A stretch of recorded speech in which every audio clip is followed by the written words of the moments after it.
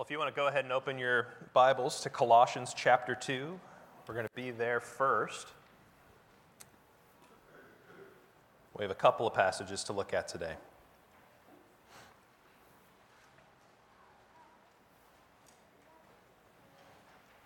Before we begin, let me open us in a word of prayer.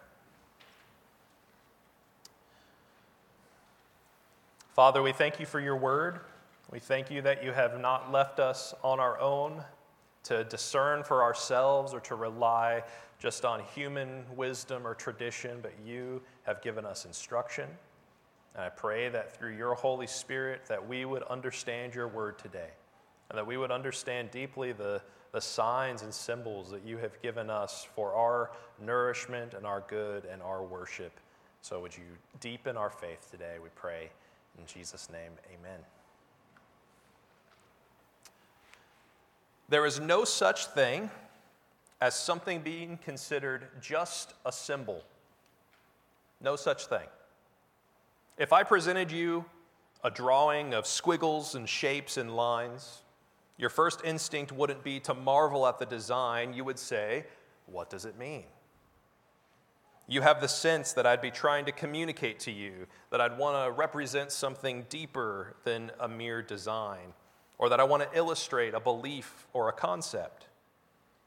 There's no such thing as just a symbol, because a symbol is only as good as the substance that it represents. We have to assign meaning to a symbol for it to have any real strength. Actually, what we are doing is we are assigning a symbol to something that is meaningful, so that we can carry the weight of something in compact form and move it and put it somewhere else. For example, if you needed a symbol to mean burnt coffee beans, or if you needed a symbol to communicate really good football, or if you needed a symbol to say deep financial ruin,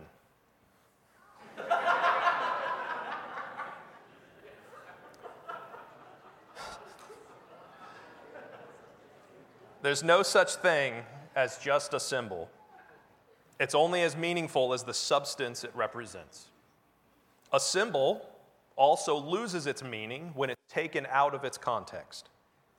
Certain ancient symbols have taken on different meanings over time, depending on where it's located, or a different meaning that's applied to it. And this is also why if you're an American traveling overseas, you want to be mindful of what hand gestures you use. If you're trying to communicate that something is A-OK, it may not be that way for long if you're trying to communicate it.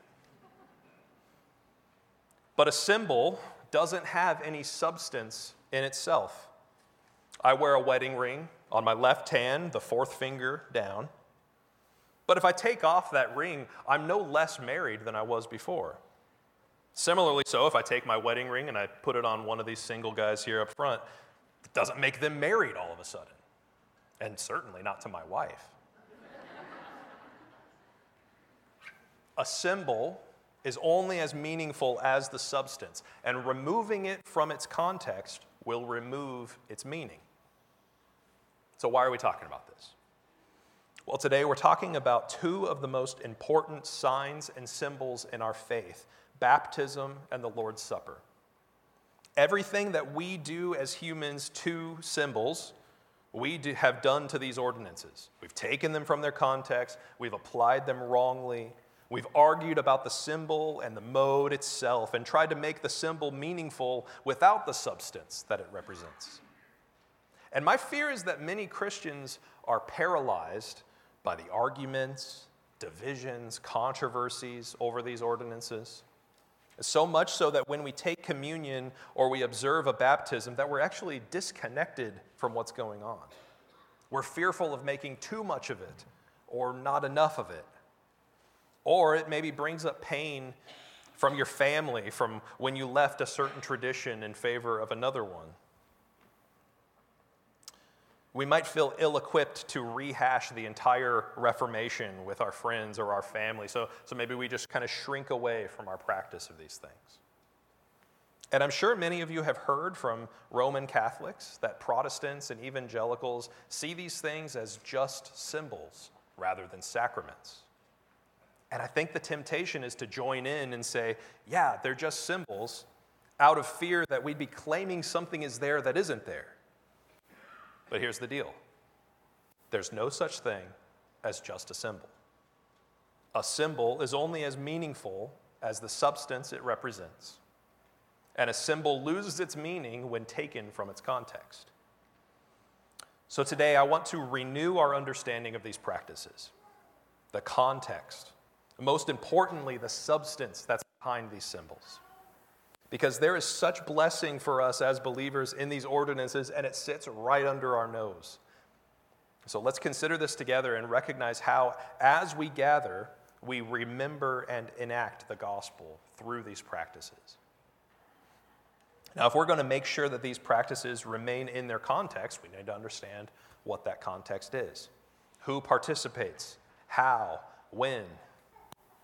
And as I've considered this, I think the broadest way that we have removed the symbol of the ordinances is by misunderstanding the individual and the corporate. Let's take a look at a couple of verses from 1 Corinthians. These are going to be up on the screen. 1 Corinthians 12 and 13 says, "For just as the body is one and has many members, and all the members of the body, though many, are one body, so it is with Christ. For in one Spirit we were all baptized into one body, Jews or Greeks, slaves or free, and all were made to drink of one Spirit." Then 1 Corinthians 10:16 and 17 says, "The cup of blessing that we bless, is it not a participation in the blood of Christ? The bread that we break, is it not a participation in the body of Christ? Because there is one bread, we who are many are one body, for we all partake of one bread." In the first verse, Paul emphasizes that the practice of baptism is tied to our unity in the body. It is not merely that we are baptized, but we are baptized into a body, to be participants with one another. In particular, in that context, Jews and Greeks, slaves and free as one. The second verse emphasizes that the bread and the drink of communion are not individual ventures, but corporate participation, emphasizing community, emphasizing the one profession, the unity of the participants. And in the last 2,000 years, humans have increased more and more into emphasizing the individual. And this is particularly true since the Enlightenment, where Western thought has largely emphasized the rights, freedoms, and values of the individual.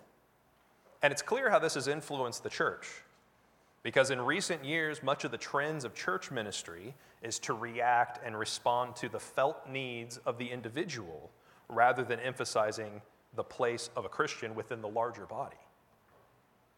Now, while Christians may have overcorrected to emphasize the individual, we must also recognize the strengths of dignifying our individual faith.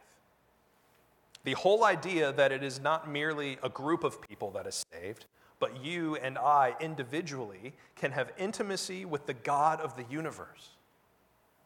That the Holy Spirit inhabits not the walls of this church building, but each of us who trust in Christ. That the church is not just a sum of its parts, but that every person is uniquely and diversely gifted, and they have a glorious place to serve in God's kingdom.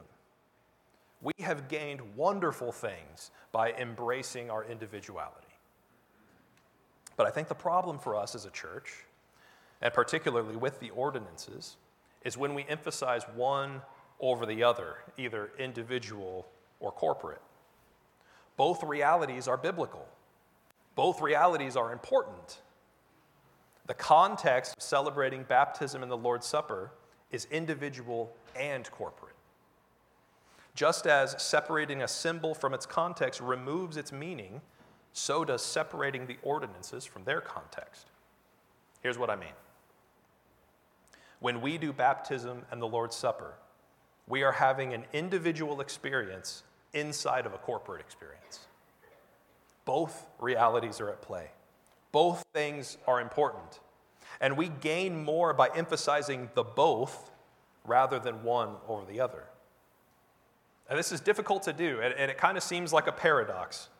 In fact, Paul emphasizes this in Romans 12:5, saying, "So we, though many, are one body in Christ, and individually members one of another." Individual members of one body.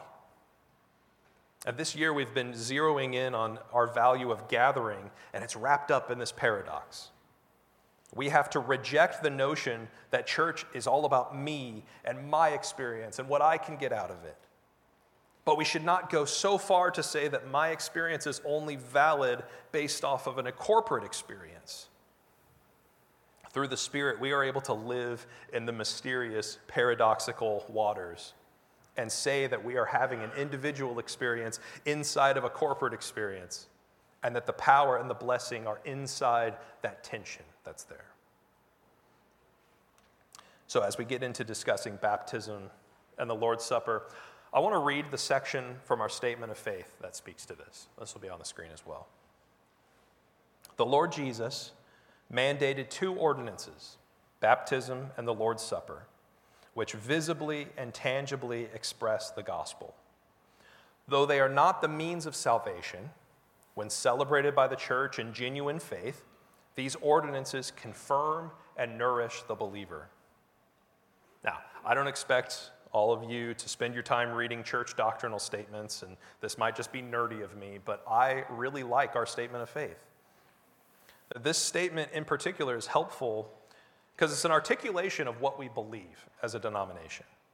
And what I like in particular is how balanced this part is. These ordinances are not merely a rote spiritual ritual, but a visible, tangible experience of the gospel. Not a means of salvation, but also not devoid of power, because it confirms and nourishes the whole church. So how do these practices do that? Well, we're going to start with baptism. So if you're not already there, we're going to be in Colossians chapter 2. We're going to look at verses 8 through 15. See to it that no one takes you captive by philosophy and empty deceit, according to human tradition, according to the elemental spirits of the world, and not according to Christ. For in him the whole fullness of deity dwells bodily, and you have been filled in him who is the head of all rule and authority. In him also you were circumcised with a circumcision made without hands, by putting off the body of the flesh, by the circumcision of Christ, having been buried with him in baptism, in which you were also raised with him through faith in the powerful working of God, who raised him from the dead. And you, who were dead in your trespasses and the uncircumcision of your flesh, God made alive together with him, having forgiven us all our trespasses, by canceling the record of debt that stood against us with its legal demands. This he set aside, nailing it to the cross. He disarmed the rulers and authorities and put them to open shame by triumphing over them in him. Baptism is a symbol of the gospel. And as we said previously, a symbol is only as strong as its substance. And this passage clearly demonstrates that substance. When we take a professing believer and place them under the water, we are demonstrating the unity of this person with Christ in his death. And when the person is raised from the water, it shows their union with Christ in his resurrection. The believer is given the tangible sign to themselves and to others that they are a new creation because they have died with Christ and they have raised with Christ. That sign or symbol is given to the believer, and they have this physical experience that they hold on to as a reminder of the transformation that has happened. Primarily, it is a declaration that Christ has died and risen again, and that I am in Christ. To the unbeliever who looks upon this practice, it probably looks like somebody getting a weird clothed bath in public. The person doesn't look any different when they rise, except maybe have a smile on their face. They're not suddenly cured of all diseases or endowed with superhuman strength. They might not even be that much cleaner than when they went in. The symbol is only powerful if you know the substance. This person was dead in their trespasses and sins, and God made him alive, forgiving his sins, nailing them to the cross, and took him so far from condemnation that demonic forces can't even make any accusations against them. Christ gave us this sign, this symbol of our redemption, so that we may remember forever that we are one with him. Unfortunately, we have robbed baptism of its power. It's so appropriate, the context in Colossians, where Paul addresses baptism, because he's talking about being taken captive by philosophy and empty deceit and human tradition. And boy, have our human traditions done a number on baptism. Taking it from its context, emphasizing the symbol itself over the substance. I became a believer at the beginning of high school, and I remember not being sure about getting baptized. There seemed to be so much controversy about when you should do it, how you should do it, and what it meant. And I was hesitant to be taking sides in some kind of debate. And as a young believer, I went to many different Bible studies that were held at my school. And I don't even know the background of this one teacher, but this has always stuck out to me. We got on the topic of baptism, and I asked him why or if I should be baptized. His response to me was, I think there's certain sins that you can't overcome unless you are baptized. Thankfully, I knew enough not to believe that. But it revealed that people took baptism to a place that put too much weight on the sign, and so that it was confusing of what you were actually supposed to get out of it. Maybe you've had other experiences. Maybe you were taught that baptism is something you do as many times as you've had any doubt or any backsliding or any recommitment of your faith. But continual baptism takes away from the substance being something that is immovably past tense about you. It might cause you to doubt in the power of Christ's death and resurrection if it's something you have to re-up from time to time.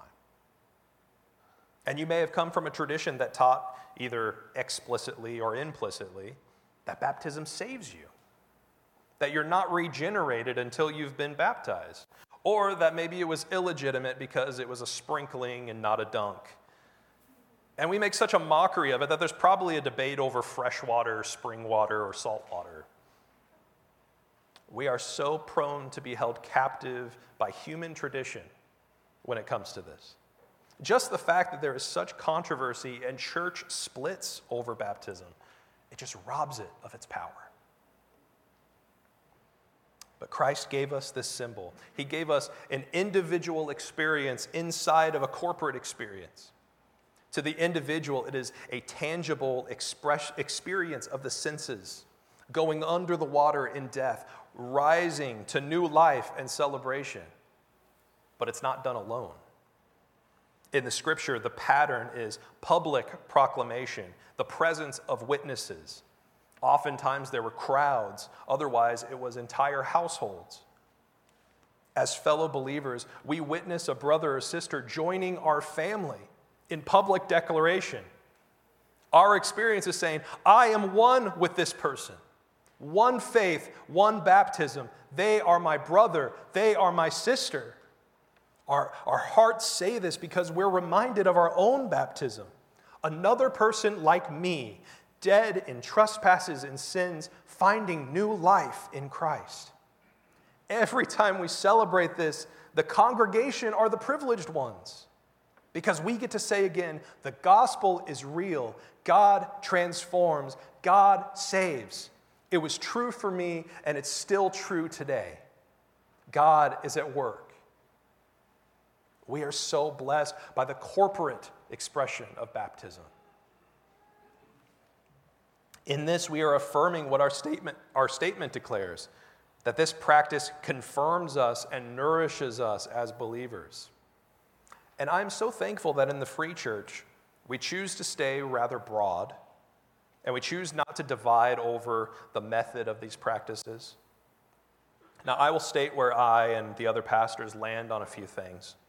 Much of this is how we try to use wisdom and discernment and strive not to go above what Scripture has indicated for us.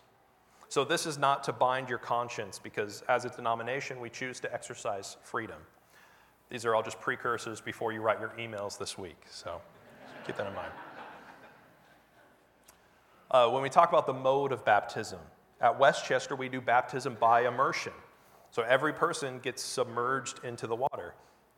And rather than this being a purely biblical or historical debate, I see this more as a practical consideration of what makes the most of the substance it represents.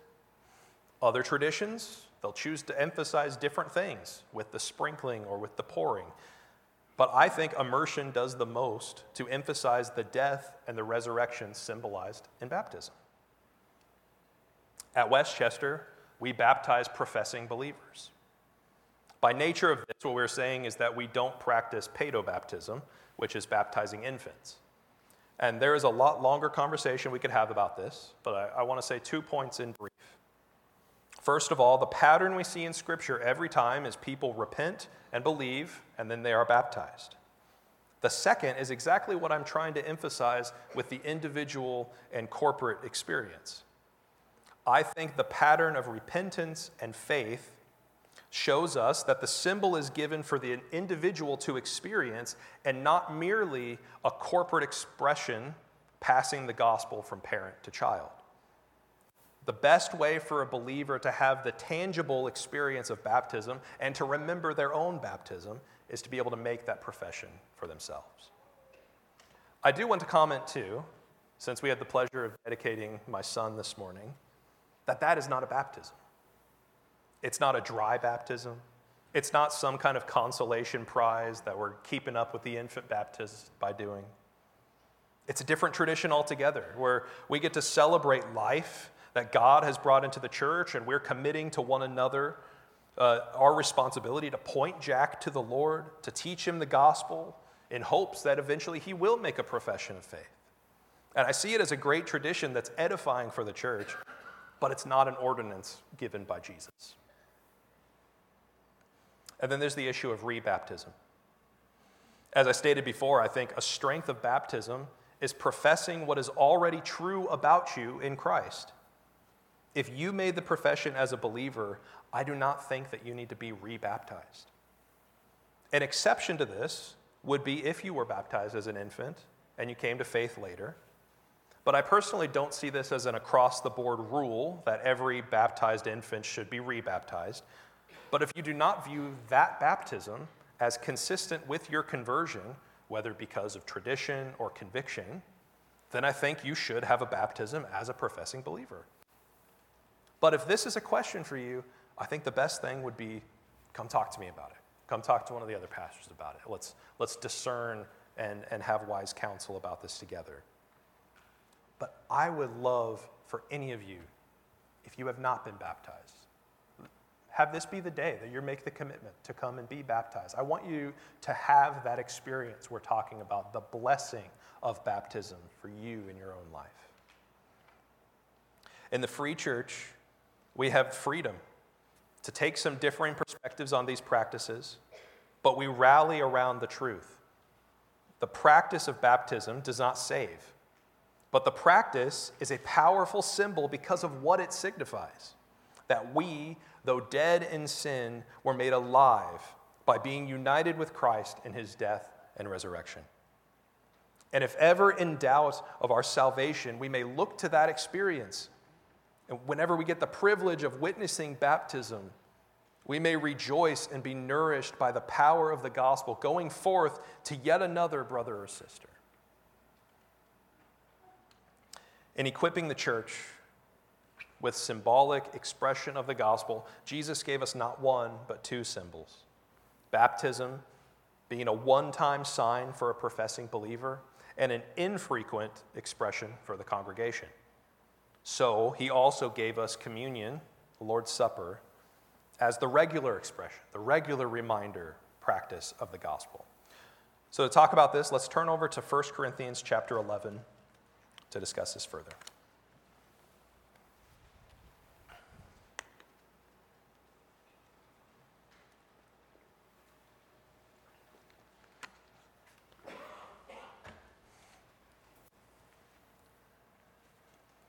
I'm going to read chapter 11, starting in verse 17. But in the following instructions, I do not commend you, because when you come together, it is not for the better, but for the worse. For in the first place, when you come together as a church, I hear that there are divisions among you. And I believe it in part, for there must be factions among you in order that those who are genuine among you may be recognized. When you come together, it is not the Lord's Supper that you eat. For in eating, each one goes ahead with his own meal. One goes hungry, another gets drunk. What? Do you not have houses to eat and drink in? Or do you despise the church of God and humiliate those who have nothing? What shall I say to you? Shall I commend you in this? No, I will not. For I received from the Lord what I also delivered to you, that the Lord Jesus, on the night he was betrayed, took bread. And when he had given thanks, he broke it and said, "This is my body, which is for you. Do this in remembrance of me."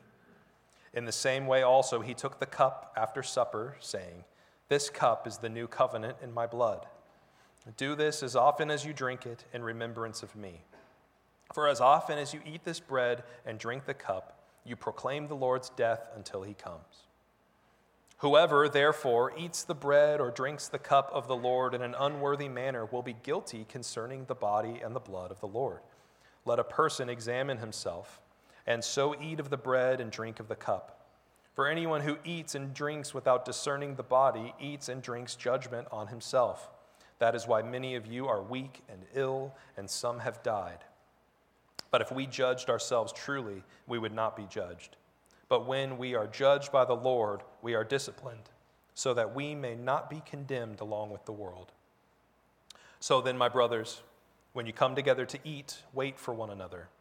If anyone is hungry, let him eat at home, so that when you come together, it will not be for judgment. About the other things, I will give directions when I come. And boy, do I wish he gave us those other instructions. It's always so interesting to me in reading that passage that we get the most instruction on the Lord's Supper from this passage. And it's the one where Paul is rebuking the church for practicing it improperly. But since that's the case, it does tell us something interesting by giving us definition from the negative point of view. I think we could take this to mean that Paul was not setting out to give very specific rules about how this was to be practiced. Rather, he saw it more important to draw the lines that they should not cross. Because of this, I think it points us to having a lot of freedom in our practice of communion. Once again, a symbol is meaningless if taken from its context. The rebuke that Paul is giving to the church at Corinth is that they had divorced the symbol and the practice from its meaning, and it rendered it useless. If we look again at verse 20, it says, "When you come together, it is not the Lord's Supper that you eat. For in eating, each one goes ahead with his own meal. One goes hungry, another gets drunk." What? Do you not have houses to eat and drink in? Or do you despise the church of God and humiliate those who have nothing? What shall I say to you? Shall I commend you in this? No, I will not. It's not the Lord's Supper that they eat. So what are they eating then? What are they doing? The problem is they treated the ordinance as though it were just any other meal, or at worst, possibly even a pagan meal. Even more importantly in Paul's mind is that they were not mindful of the context of this meal. This is not merely a practice for the individual. If you want to feast on bread and get drunk on wine, you have a house for that. If you want your own individual, I'm in this for myself kind of experience, go to your own house. This practice is now meaningless to you. They treated the Lord's Supper as an ordinary meal. They treated the body of Christ like it was some kind of club. I say club because this practice was creating an in-crowd and an out-crowd, the haves and the have-nots. If it's only for the rich, then the gospel has no power. Without the body of Christ gathering together, this practice is devoid of meaning.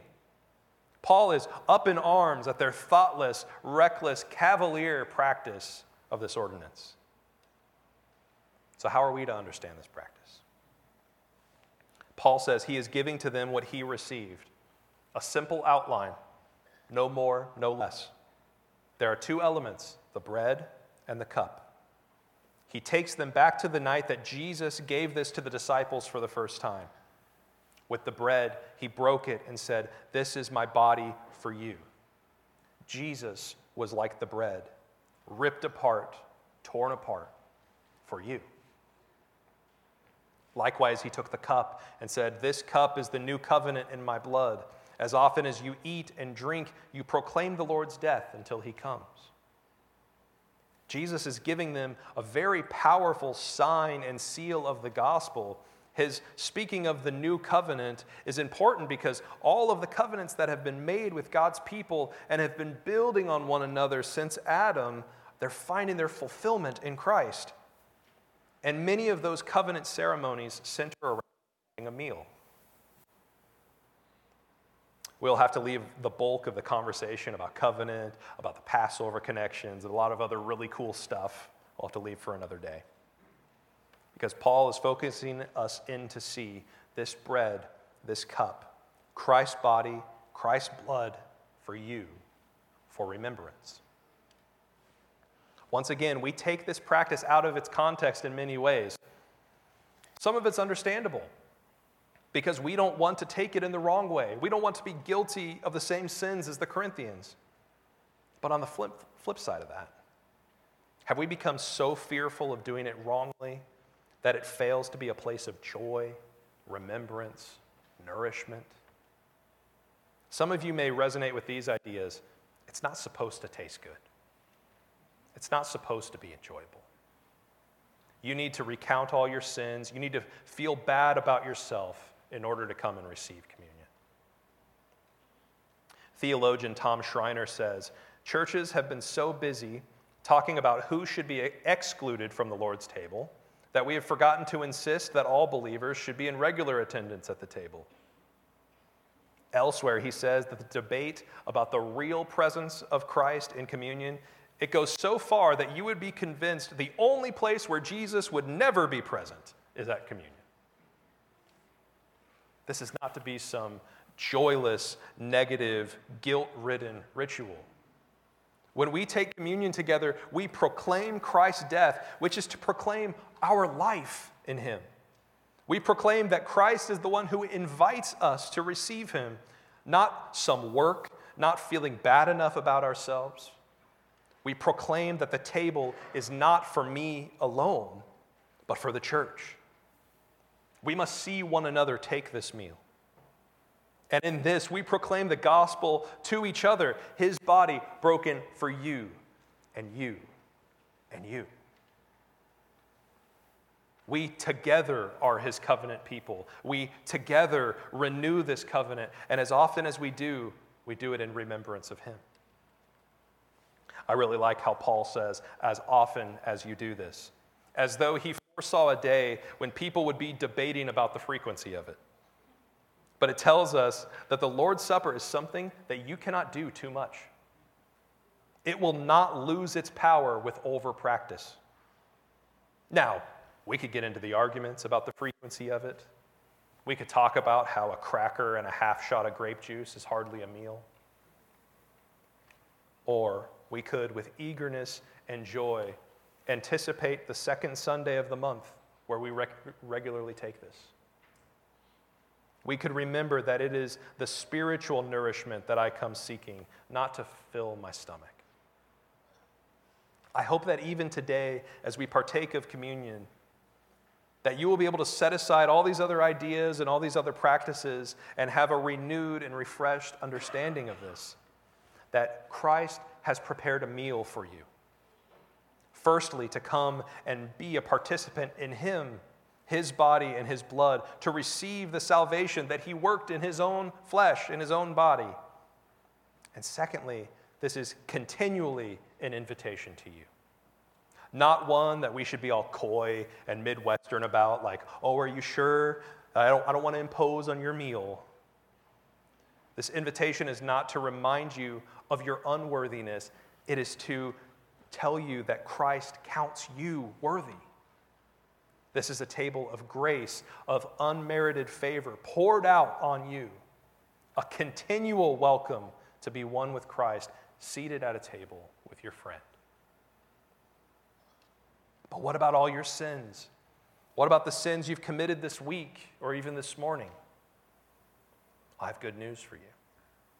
The prerequisite for coming to the table is that you have failed, is that you have sinned, is that you have broken the covenant.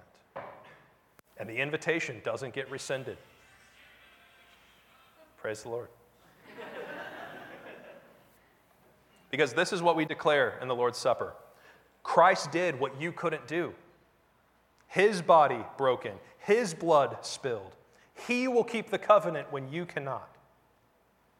We come to the table with the weight of what Christ has done, but it should be in the form of a weightless gratitude, not a guilty burden. He has counted you worthy. Come and receive. And we should comment briefly on what Paul means by taking it in an unworthy manner. This is a warning to those who misunderstood and misused the Lord's Supper, treating it as a meal that they were entitled to, treating it as a meal of status, possibly thinking it was in line with how they do a pagan ritual. They failed the individual and corporate aspects of the sign.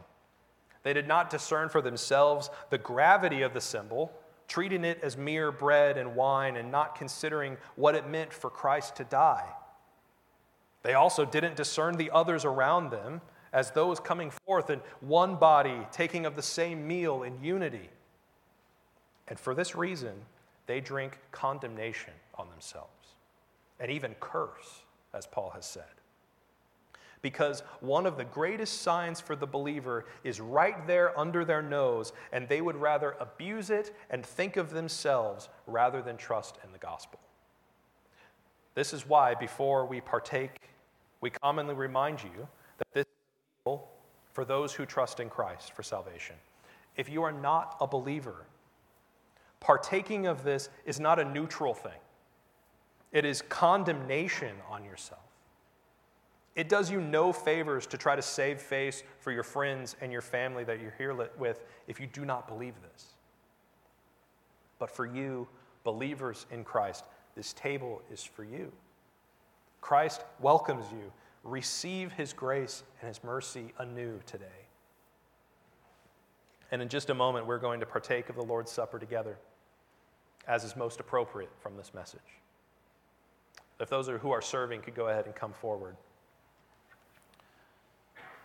We're going to practice this a bit differently than normal today, and I'm going to instruct you, but I want to close with these words. There is no such thing as just a symbol. A symbol is as powerful as the substance that it represents. As you come forward today, the symbol that you hold is a reminder that though your sins deserved a broken body and spilled blood, Christ did that on your behalf. It may be a simple snack, but it is a visible, tangible symbol that can revive your soul. He has paid the entire cost for this meal, and he invites you to come and eat, come and drink. And all he asks is that we do this in remembrance of him. Let's pray together.